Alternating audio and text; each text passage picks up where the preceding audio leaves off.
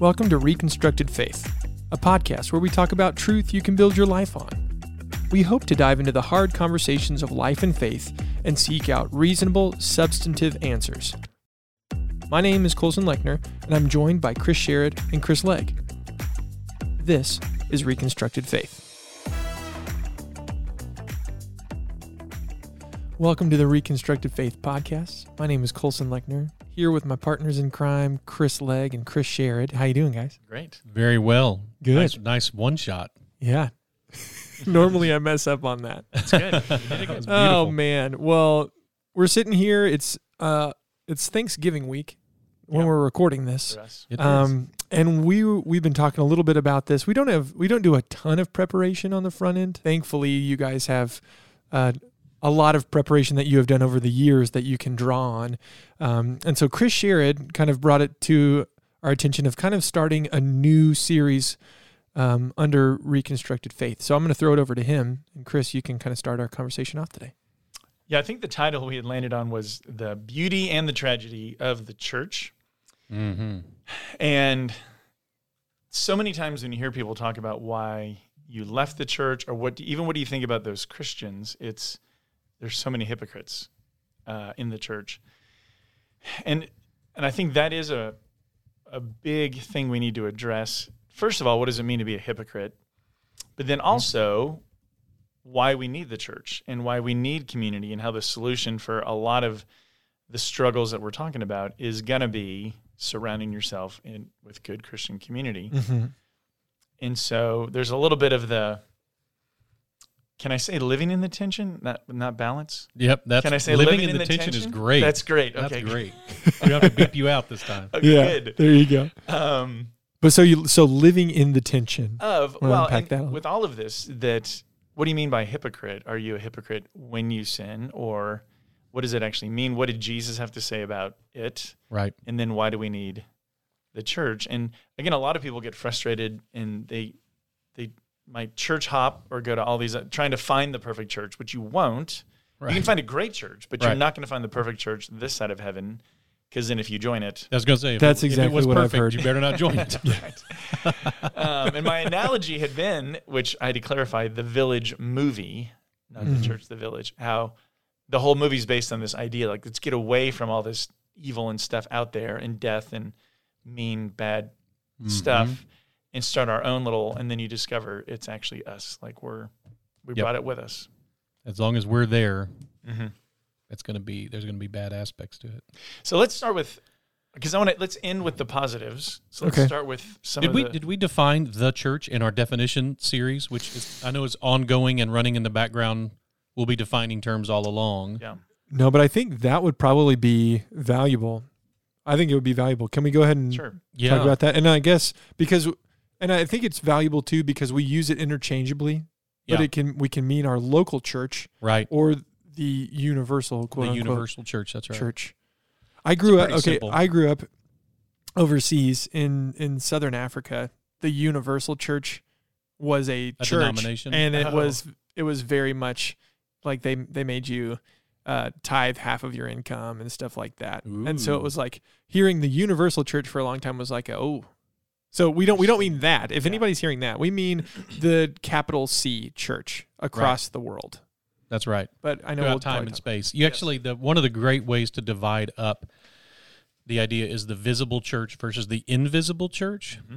So the visible church would be all those people who claim Christ, and the invisible church is all those who are authentically believers. Mm-hmm. So people who claim Christ can be con artists, or can be radically ignorant, or can be just horrible people who are either authentic or not in the way they claim Christ, and we can't ever know that.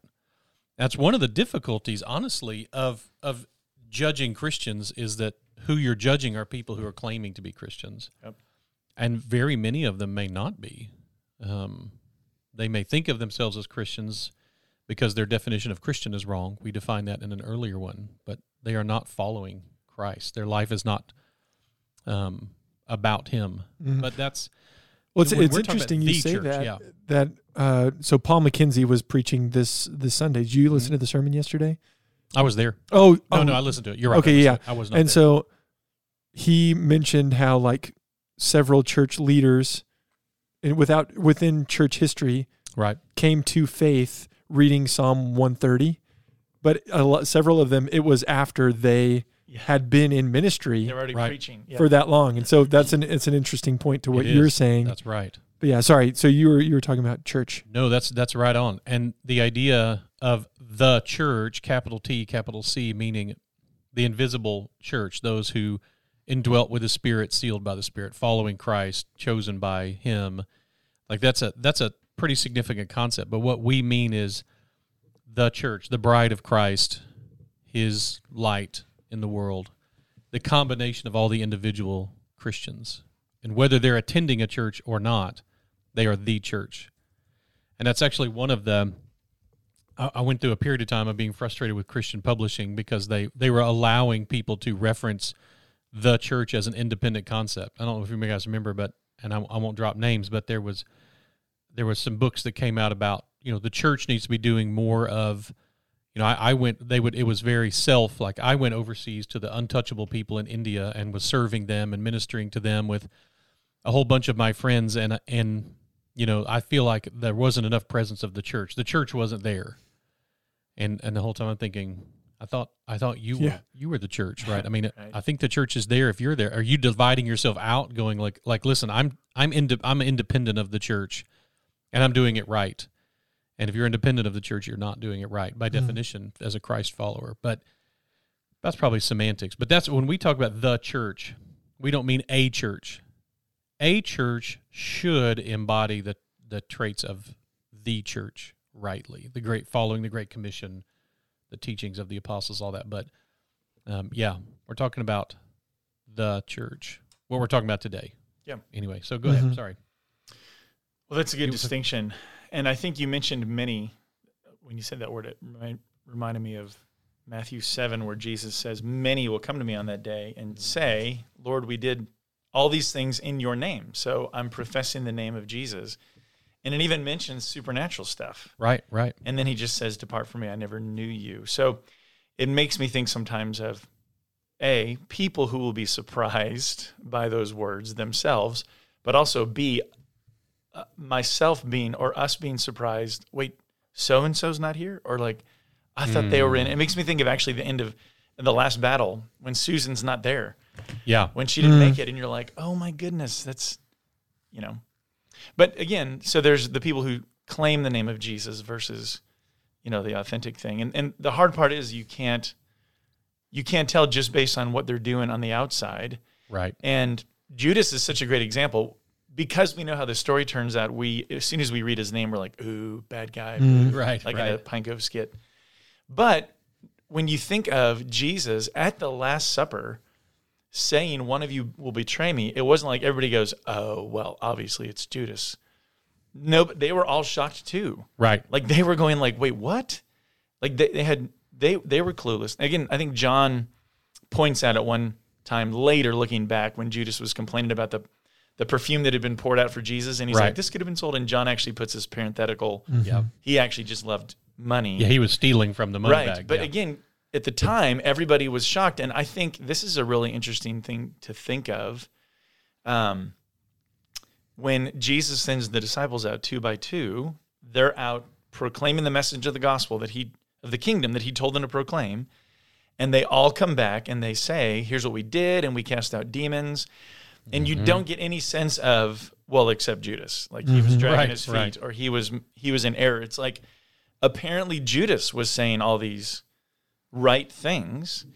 And so it's just, I think, even a reminder for all of us how someone can be speaking the truth, even if on the inside they don't believe it, or they're living it hypocritically or whatever. It's still the truth. Like we're judging. Do you know? Okay, so side comment. You're going to hear this said, and I respond negatively to it in my head, but I don't ever say anything because I know what people mean, and I know what a jerk it's going to make me look like to say it. But every time I hear somebody say something, you can't lead where you haven't been. And every time I hear that, I think, sure you can. People do it all the time. I mean, people lead people where they've never been all the time. You can't give people what you don't have. Sure you can. People do it all the time. That's called hypocrisy. Now, it may be hypocritical, but it's not. It doesn't change the fact that, of course, there have been con artists who have played a role in people putting their faith in Jesus Christ. Mm-hmm. That people authentically follow Jesus when they were following somebody who didn't authentically follow Jesus. Yeah. So of course that's the case. But yeah, that's exactly the kind of stuff we're talking about. And it can be, now again, this is let me comment, because I can imagine someone listening and going, okay, so you're saying the people who mistreated me then weren't really Christians. Well, that's convenient. So let me clarify. I'm not saying that. The people who mistreated you may have been Christians.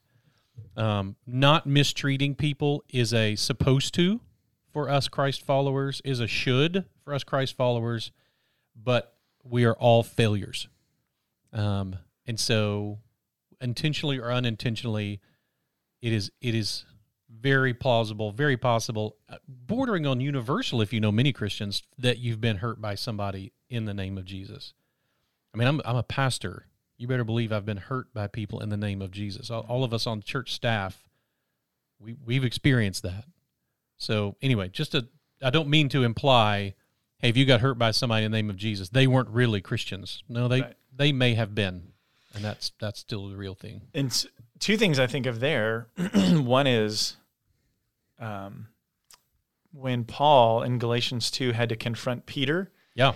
He actually used the words that Peter and a bunch of the Jews, because of their hypocrisy, were leading people. Even Barnabas got caught up in their hypocrisy. Yep. And he had to get confronted. So it's just a reminder, like, just because you're a Christian doesn't mean that you can't get caught up. And I think Peter's motive seemed to be fear of man and wanting to look Jewish when, that he shouldn't be associating with Gentiles. But right. What's interesting then, since we just studied 1 Peter, is he actually says in chapter 2, I think it's chapter 2, put away all hypocrisy.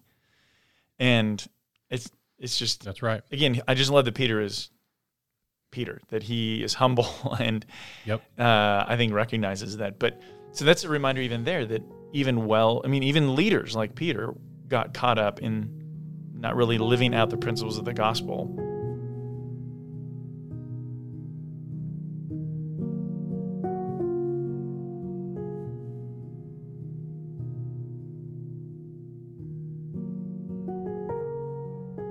But I think it's interesting that, and this is what I'd love to discuss too for a second, for some reason when Christians sin, big or small, I think people go, oh, see, you're just a hypocrite when you sin, which isn't true necessarily. My response has been, when I sin, I'm not contradicting the gospel, I'm confirming the gospel that I need a savior. Like, this is exactly why you don't put your trust in me, and I don't put my trust in me or anybody. It's only in Jesus. So just because I sin or let you down, it doesn't mean Christianity is false. It just means I let you down. It has nothing to do with the truth itself, which goes back to the Christianity being objectively true. Right. And it would be a silly, for example, really silly line of reasoning if you were to say, why don't you believe in evolution? And I were to say, well, my 8th grade science teacher was a jerk, and he taught evolution. You'd go, okay, that's not a good reason to not, you know what I mean? Yes, that's exactly a terrible right. reason to not believe in it. So yeah, there's a lot of people, unfortunately, that have either been fake posers, which is what the word hypocrite literally means, play actor. Right, that's right. Someone who wears a mask. Yeah, you're wearing a mask. That's what if you're in theater back in first century, you were called a hypocrite. So you're wearing a mask, but there's people who legitimately are faking, but there's also people who, yeah, they blew it. They really fell into sin.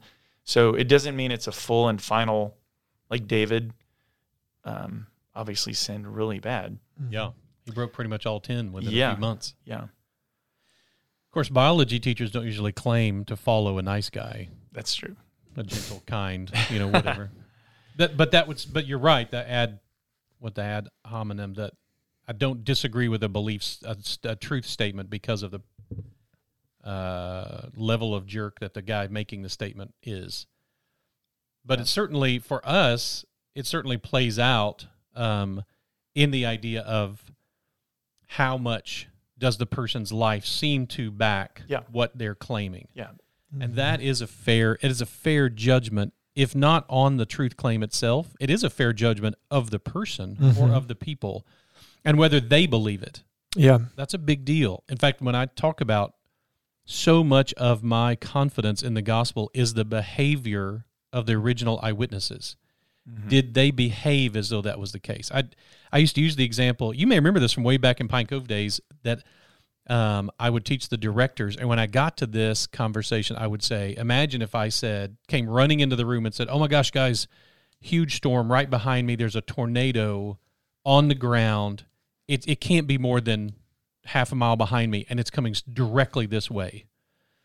And all of you jump up and start going around, and then you notice I'm like pouring a cup of coffee, like and adding in some creamer and stirring it. You'd be like, wait, I thought you said there was, oh yeah, big one, huge. I mean, it's death on a stick right there, and y'all probably ought to find some shelter. And I'm just still sitting there chilling. You're not going to buy it. You're going to go like, that's okay. Your behavior and your claim are not matching at all. Recently, there was that big climate change conference in Glasgow, and someone counted 400 private jets that had been flown in for the people to attend it. Well, whether you espouse climate change issues or to what degree you espouse them, that has nothing to do with that, whether there's an accurate scientific backing for that. But it does cause you to go, but do they believe it? Right. I mean, he doesn't believe there's a tornado. He's making coffee. Do they believe there's a climate crisis? They're burning tons of fossil fuels to gather together and meet. Again, that doesn't mean it's not accurate. It means they're acting like it's not accurate. And that's hypocrisy. If I say, listen, the teachings of Jesus are the most important thing, and then I'm dishonest or underhanded or, steal or cheat or lie or what, of course you'd naturally go, okay, whether I believe it or not, I'm now wondering whether you believe it. Right. That's hypocrisy. So what is the tension of, as a believer, kind of not explaining yourself or excusing yourself, but just to go, I really am committed to Jesus and I want to live for him, but I also really am broken and I mess up all the time. You know what I'm saying? Because I think that's a good way to say it. Okay. Well, I think that nails it. I think it's also, I'm also curious for you guys who are on stage often, who, I know that that doesn't change you right into a magically like, okay, I'm a super Christian, but people can see you differently. And so how do you communicate that tactfully? And is it just that like, hey, I struggle too. So I don't know how you would address that, or if it's like, yeah, I would say that and then just move on. But I just think sometimes people can get the wrong idea. And so they espouse maybe more of a Messiah mindset to a preacher or a pastor. And so their faith is in Jesus, but it's also faith is in the pastor. And so when they realize, oh my goodness, like you were talking about, Chris, women don't have less or fewer ribs than men. Right. So it's like, oh my goodness, this pastor who's supposed to be doing this, oh my goodness, they fail. Now my world is crumbling, right? Because I've put too much. Yes, I don't know. Put their faith in something that wasn't promised. Exactly. That's actually when we do talk to marriages, and I know Chris does this a lot too. That my message to husbands and wives is you are trusting your spouse to fight the fight, not to be perfect. So whatever our failures are, whatever our flaws are, whatever our character weaknesses are, my wife's counting on me to fight those fights, but she's not counting on me to be perfect. If she is, she might as well divorce me now, and vice versa. And that's what we've got to be in the church, is we're trusting each other to be growing and learning and trying and even striving, inspired by Christ, to live these things out through the power of his Spirit, and acknowledging, and I think from on stage is a place for that, acknowledging we're flawed failures. We are a dysfunctional family. We don't ever want to present. What makes Christians is our lack of sin. That is just a lie. It's a lie. It is not scriptural. It does not. I can think of maybe one verse that you could take out of context to try to push that idea, but it's just not right. It's not the way it's taught. It's not what we're taught. It's not the foundation of our faith. The foundation of our faith isn't that I needed a Savior. It's that I need a Savior. And I continue to need one. In fact, here's one of my favorite Rich Mullins quotes. I actually was at this concert when he said this.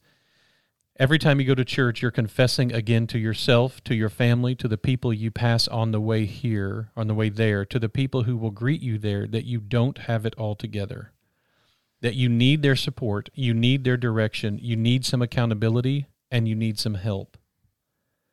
That is a concept of the church that's much more accurate, I think, than is often treated, that we need each other, and that's, in fact, as we're talking about this idea of what is the role of the church in reconstructing our faith, I think that's an important one, that we do need each other as we go through this. We don't need to walk this path alone. And none of this is to try to excuse, like you said, people who have been hurt or, abused or whatever. It's still obviously terrible, and you need to deal with it and address it and all those things. And it just doesn't mean that Christianity, therefore, is false.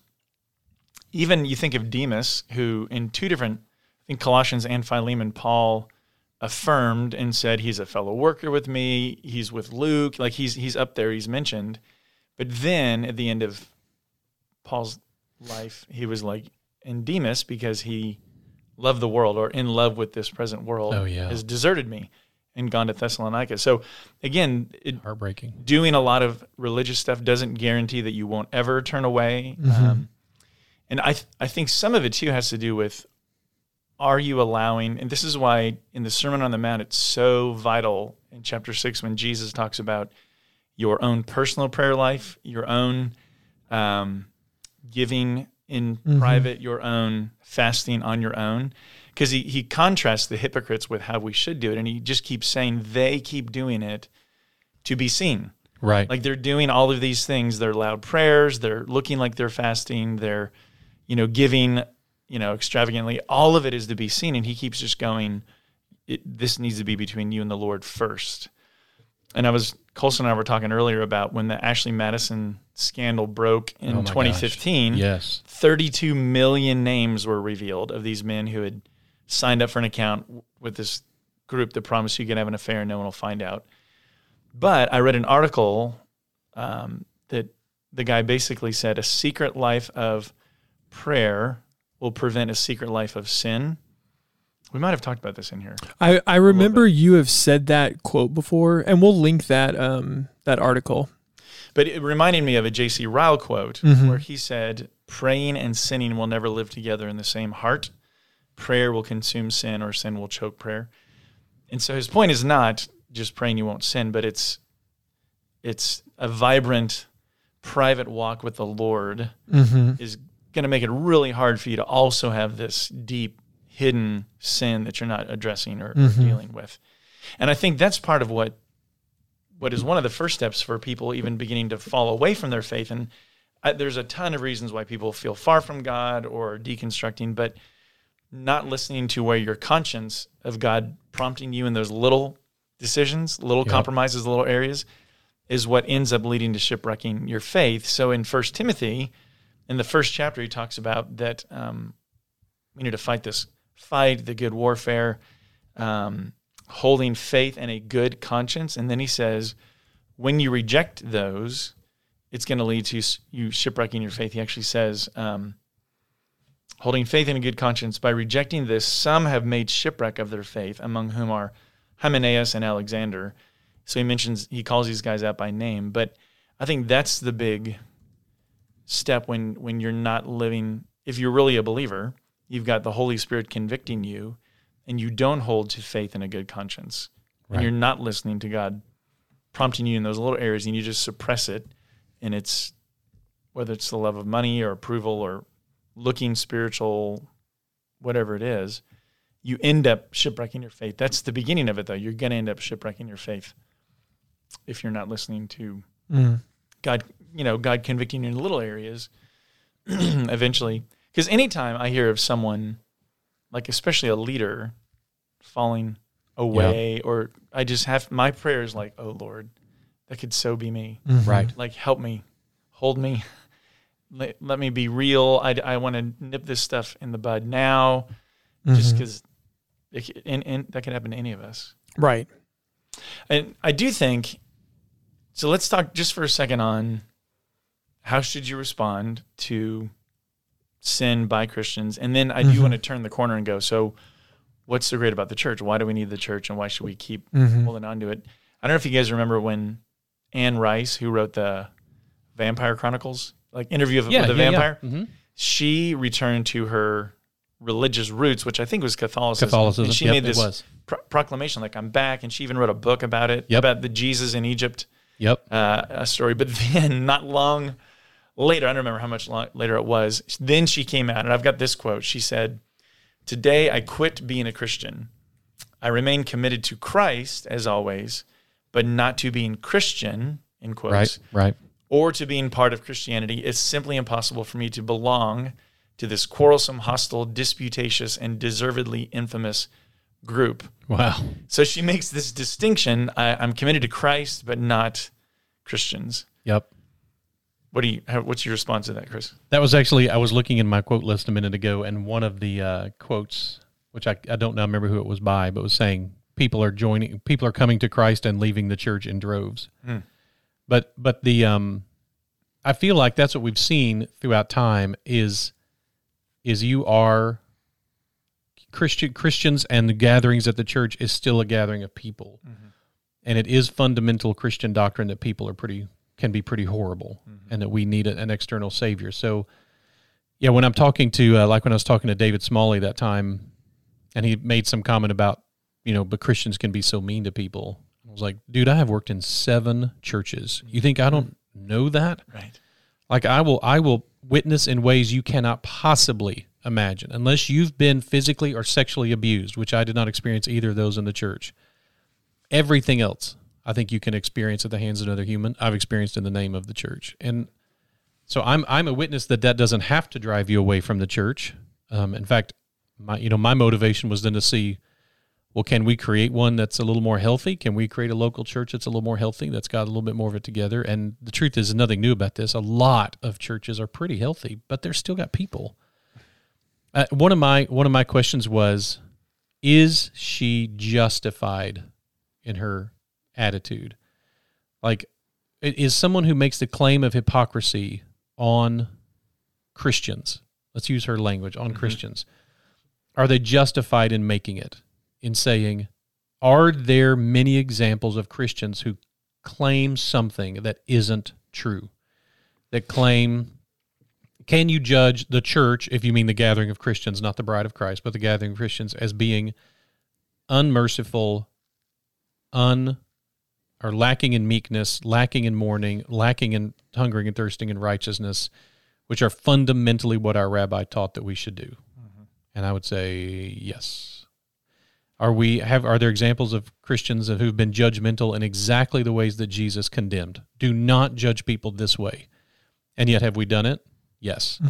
Being unkind, racist, sexist, yes.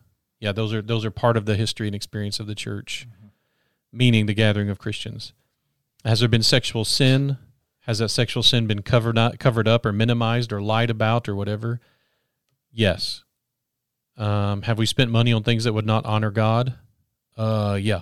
That's a huge one. Was there a defense within some churches, gatherings of Christians, to defend slavery or violence or the Crusades or that kind of stuff? Yes. All of that's, yeah. I mean, it isn't that you cannot justly, rightly level across time, history, and in the present a charge of, but you're not doing what your teacher told you to do. Yes, absolutely. Sometimes in good faith and sometimes in bad faith. And that's been the case. And so I understand why people would level that charge, why Anne Rice, or whatever her real name is, why she would say, gosh, I came back to the church and discovered, oh yeah, this is why I didn't like these people. Right. Like I used to have a pin that I wore that said some of my best friends are Christians, but I don't know why that was funny to me always. But like I put up with them all the time, and they put up with me. But is that doctrinally wrong? I mean, we're not following Jesus, but part of our doctrine is that we're not going to be good at following Jesus. And so I don't know how to call that in some cases it's hypocrisy. Christians who claim these things aren't true, they're hypocrites. Absolutely. Christians who say, man, I'm trying, And I'm just bad at this stuff. I mean, I'm just not good at it, and I forget, and I'm lazy and dismissive, and I'm broken, and I'm hurting too, and I'm whatever. And so, yeah, I miss it. I don't ask you how you're doing. And you told me last week your child was going to have surgery this week, and I didn't ask you about it the next week. And should I have? Yes. If I was a better Christian, I would have asked you about it. And man, that kind of stuff is all over us. And so I don't know how to answer the question. There's a sense in which, yes, Christians can be radically hypocritical, and yet part of our doctrine is if there's a sin, we've probably got it. And that's why we need a... So let's come back to what you were saying. It doesn't deny my belief statement.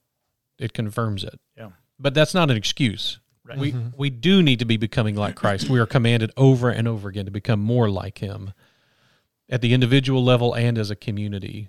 I don't feel like I see it anymore, but that bumper sticker, Christians aren't perfect, just forgiven. That's exactly right. I used to always hate that because I'm like, if you read that, you could read that to be totally arrogant. Like, well, Christians aren't forgiven. Ain't perfect, just forgiven. Yeah, exactly. I can do whatever I want. I mean, it's true. And on one hand, whoever said it probably meant it, well. Right. I'm not perfect. I am forgiven, but it can come across as, that's what separates us. Yeah. Is not our perfection. Right. It is our forgiveness. Yeah. I like the quote from Tim Keller. And again, I don't think I said this in here, but it's running all together. But he said one time, the mistaken belief that a person must clean up his or her own life in order to merit God's presence isn't Christianity. And then he says this means, though, that the church will be filled with immature and broken people who still have a long way to go emotionally, morally, and spiritually. So it's just one of those things where this isn't a club, this is a hospital. Like, we're all here learning how to become more like Jesus, and we're just all going to have a long way to go. Right. None of us have arrived. And so I guess switching gears then from, you said her name was Anne Rice. Is that what you said? Or that was the quote? So she's saying, I'm going to leave the Christians and not be associated with that. I'm committed to Christ. Right. And so we were talking beforehand of like, okay, if we're going to start with the tragedy, kind of the difficulty, the negative, but then we move to the positive side of why we need the church. Yeah. So not just, hey, like speaking directly to that quote then. Yeah. No, it's not that we're supposed to be separated. We're supposed to lean into that. Yeah. What would you talk about that? If that's kind of the uptick on this portion of the beauty and the tragedy of the church? Well, I think you do want to find a healthy church. Like, there's a lot of unhealthy churches. So you want to find one that, in general, seems to be dealing with sin seriously and living out the Great Commission and, serving, loving each other. Jesus said that's actually one he gives permission for the world to judge whether or not we're his true followers by whether or not we're loving each other. So that's a big one. But I think when Anne Rice says, I'm going to be committed to Jesus but not the church, it would be like someone saying, I really like you, Chris, and I want to hang out with you. I just can't stand your kids. Your wife. Or your bride. Wife. Yeah, your bride. There you go. That's even better. I'd be like, well, here's the deal. That's going to affect our relationship. Thank you. Like, that's great, but I'm committed to my bride, and so you can't have one without the other. Like, I agree. And it gives us a place to work out that redemptive work. It gives us a place to live that out. The church is a place to learn to love unlovable people and to be loved even though we're unlovable, and just recognizing everyone's bad at it. I mean, I don't know another way to say it, but that is a great role for the church. And I would say it's not possible to leave the church if you're truly a Christian. If you're a Christ follower, you are part of the church. You are living independently from a local body, but you can't be, if you're truly a Christ follower, you can't be divided from the church. That's what the church is. It is the universal combination, whatever, the roll call, when the roll is called up yonder. If you're going to be there, you're part of the church. That's Christ is coming for his church. And so I think that's significant. But again, taking a break from the local church. Remember, at our church we do sabbaticals because we assume the staff needs a break from the local church, right? I mean, that's every 5 years you need 6 weeks to get, or 4 weeks or whatever it is, to get away from the local church. Yeah. We are hard on each other, and that's the truth. there's that part where Paul talks about all the things he's been through. Right. And then he says, and on top of that, I've got the church. Now the churches I have to deal with. So exactly. it's like persecutions. He's like, I've had the Snake bitten, 9 times. I've been shipwrecked. And then he says, on top of that, I've got the church. Exactly. As if that wasn't bad enough. Yeah. We are a broken bride. We are a dysfunctional family. We are all those things. But we're still needed. You'd say that about any family, about any friendships. Of course, every friendship is risking being hurt. Of course, every family is dysfunctional in different ways. That doesn't mean we don't need each other. When God decided it wasn't good that Adam was alone, God did not decide to schedule more time with Adam. What he did was create another human for Adam. When Jesus sent the disciples out, the apostles out, and the 72 of them, he sent them out without money, without shoes, with all those things, without extra of those things. But he said they needed to go. They needed the Holy Spirit, and they needed each other. So he sent them out in twos. And I think that's why the writer of Hebrews talks about, man, if you're in the habit of not gathering together, you need to break that habit. We need to be coming together. We do need each other. Y'all have heard me say this. I actually preached a series, we might even link to it a couple of years ago, about what the church is. What is the church? I think it was in a January series, but about what the church is, what it means to be us, and just the recognition that we do need a place. I grew up being challenged. Pastors would say, Christianity, the church is not just some holy huddle. But I actually think that's exactly what it is a holy huddle. If you imagine a huddle during a football game, the huddle is where the team gets together and they make a plan, and then they go practice that. They go do that plan. They go enact that plan.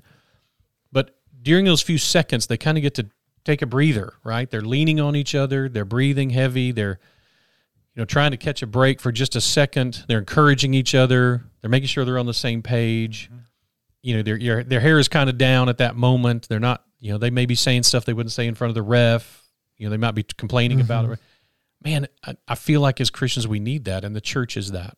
It's a place where we're supposed to be able to come, which is part of why our attitude here is we try to. This is not a sales job for this church, not a word from our sponsor, but we want sacred, but we also want casual in the things that aren't necessary, so that there's not this scrubbed, excuse the language of a white man here, but this is what I was raised on, was the idea of being scrubbed pink before going to church.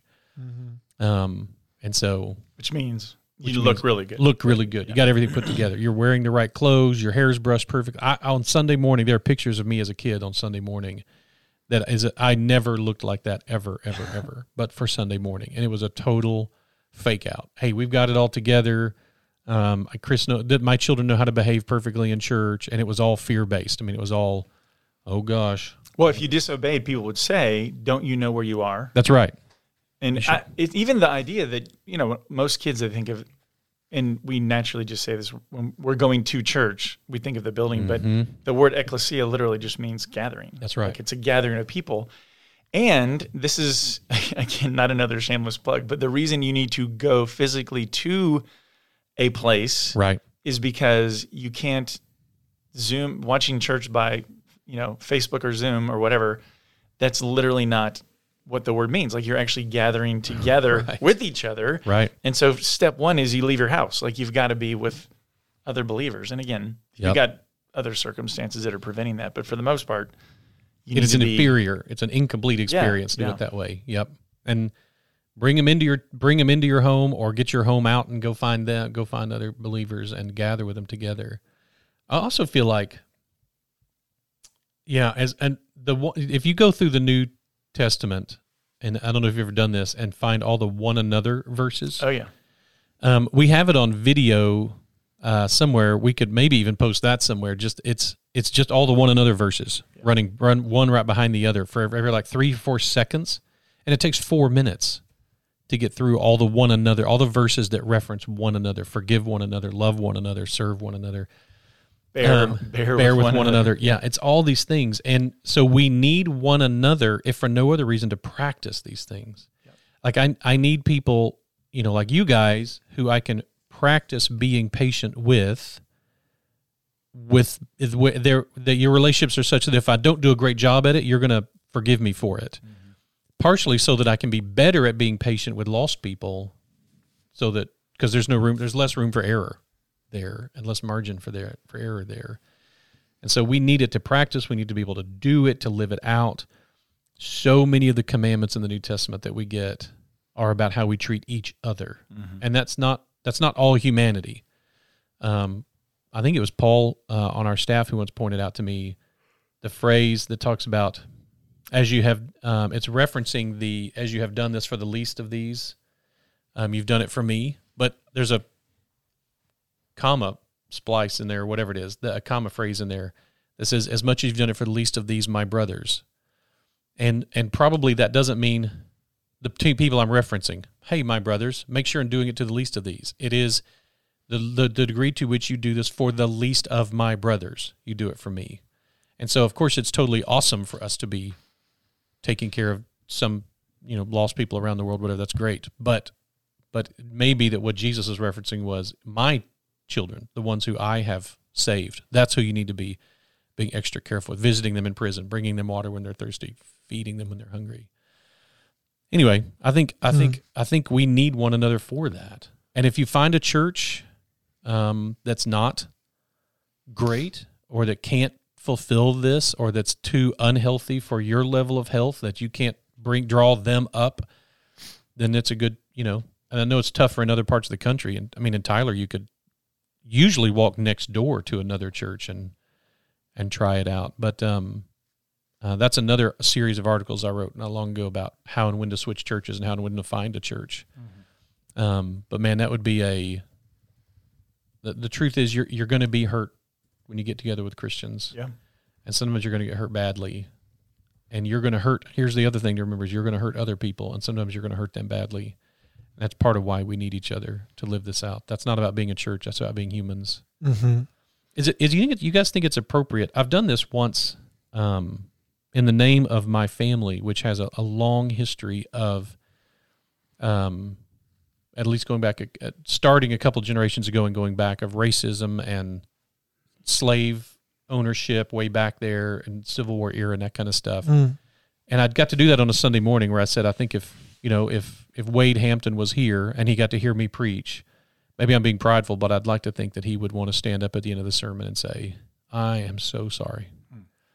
I'm so sorry for how I abused Scripture and misunderstood it and mistaught it. And I was like, I don't know if his heart was in the right place and he was just ignorant, or if he was just a horrible person. That was your relative?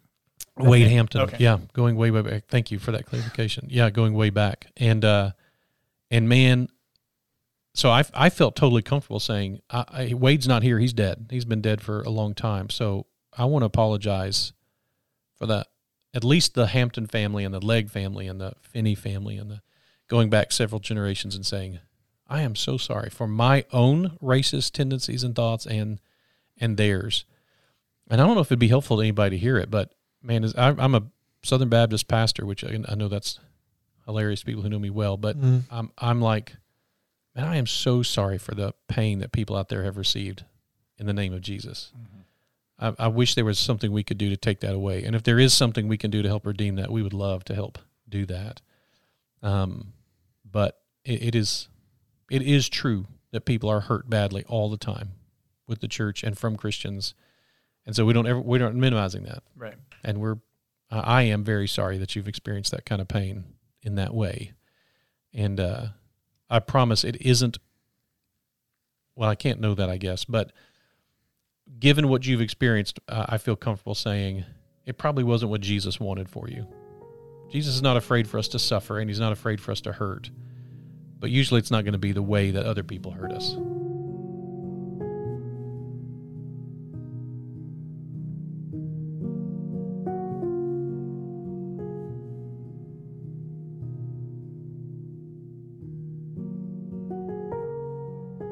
So if somebody's listening to this or knows somebody who has been hurt, and like serious hurt, like abuse, how would you kind of give them next steps, especially if they've been like, you know what, I'm not going back to church? I'm assuming you would be like, maybe don't go back to the same church. Right. But what would be some, because you were saying, one step is acknowledging, hey, that this is a legitimate thing, and Jesus probably didn't want this for you, Right. or for his church. What's something else that we could encourage people with? Yeah. Well, what I was going to say was, don't use that as an excuse to not go to church or to not consider Christianity as true. And I think some people do that, like, well, that's why I've rejected it, because of all, and you just kind of go, well, but we're acknowledging there are people who claim the name of Jesus, but it doesn't mean that they're legitimate. There's, I think it's in 1 John 4, I think, where he says they went out from us, they left the church basically, but that was actually proof that they were never really part of us. Anyways, so it just because, again, they're claiming the name doesn't mean that they're really believers. But so my first advice really is, don't let that be your excuse for not going, because, well, it's not perfect. And it's like, well, that we're not ever claiming that we're perfect. At least we're not supposed to be. Only Jesus is perfect. But I think in defense of the church and how wonderful it is, God chose to use the church and to assign the commission, the Great Commission, to go out to all the world through the church. And so that's the right avenue, that if you're a believer in Jesus, you should be seeking that fellowship, because you have a gift to give. It's been given to you that's not for you. And this is why here at our church, our big thing is that every member is a minister. Like, we're expecting you to be here. The only reason you would join is because you're either going to teach or serve. Right. And so you're not just looking for a place to go where I feel entertained or affirmed or I had a good time, or it's like more like a show, but I'm here plugging in to use the gift that God has given me for a reason, to build up his church and to, minister to the lost. And so, again, I think testing your own motives, it's like I shared before when I had students that were, going off saying, I'm going to go try to discover truth. And it's like they're going to consider everything but Christianity, which, again, I'm just glad they were going to really confirm or affirm their own, beliefs. What do you really believe? That's great. But my warning was always, are you actually looking for the truth, or just the philosophy that lets you live like you want? So Right. If you're looking for excuses to not embrace Christianity, well, there's always going to be people who are going to let you down. Right. But the church itself, this is why I love just looking historically at all the things that the church has done as far as impacting the world, and during plagues, going in and ministering to the sick. And, I just love Amy Carmichael's story of going to live in India as a missionary for 55 years without furlough to rescue girls who were basically in being Right. enslaved, Right. part of prostitution, temple prostitution. That's not motivated by anything other than God has changed my heart and I'm willing to risk everything for him. So there's so many amazing things that the church has done and is doing. Oh my gosh. Yes. Samaritan's Purse coming in when there's a tragedy or a natural disaster. So again, it's awesome when God's people are really on mission together to see what they do. And there's always going to be people who are posers or just fallen, broken people. Right. But that doesn't mean you should therefore throw out the church. Gosh, I've actually said before, I'm willing to accept this as a challenge, but I feel like if you go anywhere in the world where people are suffering, there are already people there ministering to them in the name of Jesus. Yeah.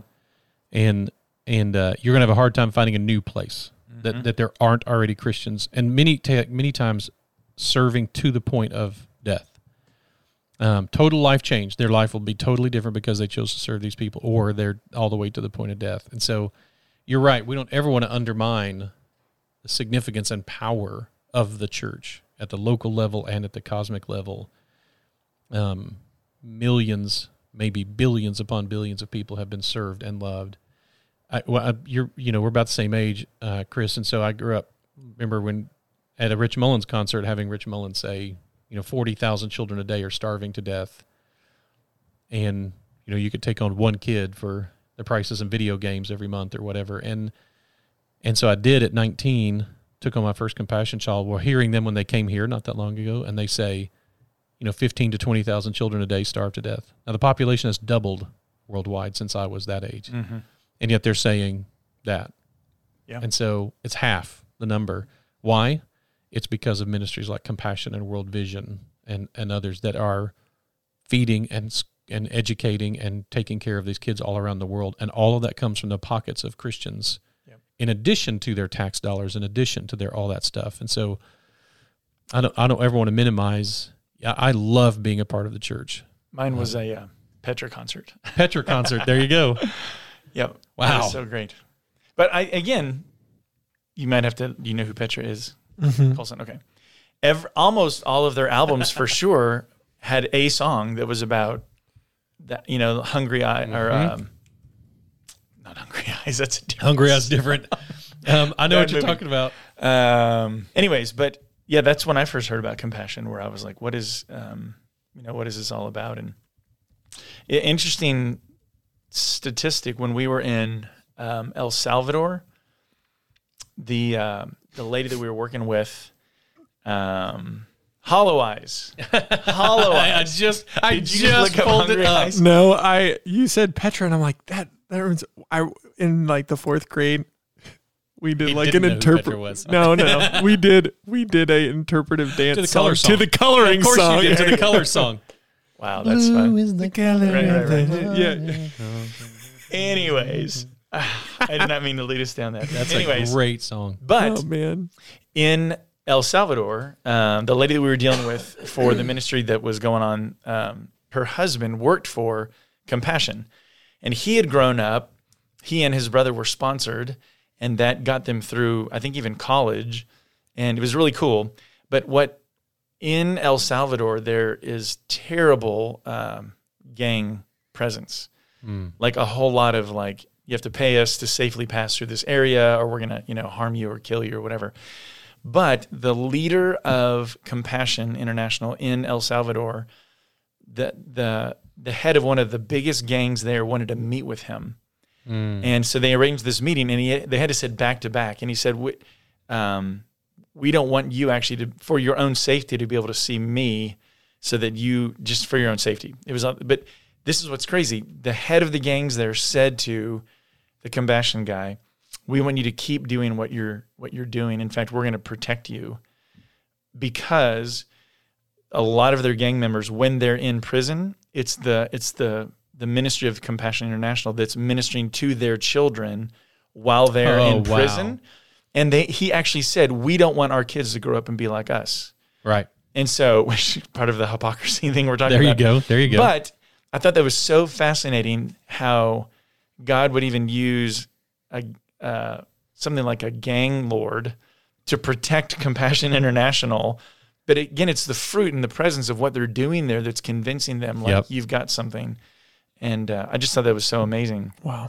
Of God using that. So That's really absolutely. Cool. Man, and by the way, if this is going to be down, if you're listening to this and it's pretty close to holidays, I think it's coming out during holidays time, man, we may even need to do another one focused entirely on how do you talk to your family members about these issues, how do you deal with it on that. So I'll leave it to that. But in case you don't get to hear that one, one of the magic keys is to listen a lot. Listen more than you talk. Understand where they're coming from. Thank you for joining us for this episode of Reconstructed Faith. If you enjoyed what you heard or were challenged, please leave us a review. It'll help other people find us. If you have questions or a topic you'd like to hear discussed, shoot me an email at info@southspring.org. Reconstructed Faith is a resource of South Spring Baptist Church. Remember, don't give up, trust God, search for answers.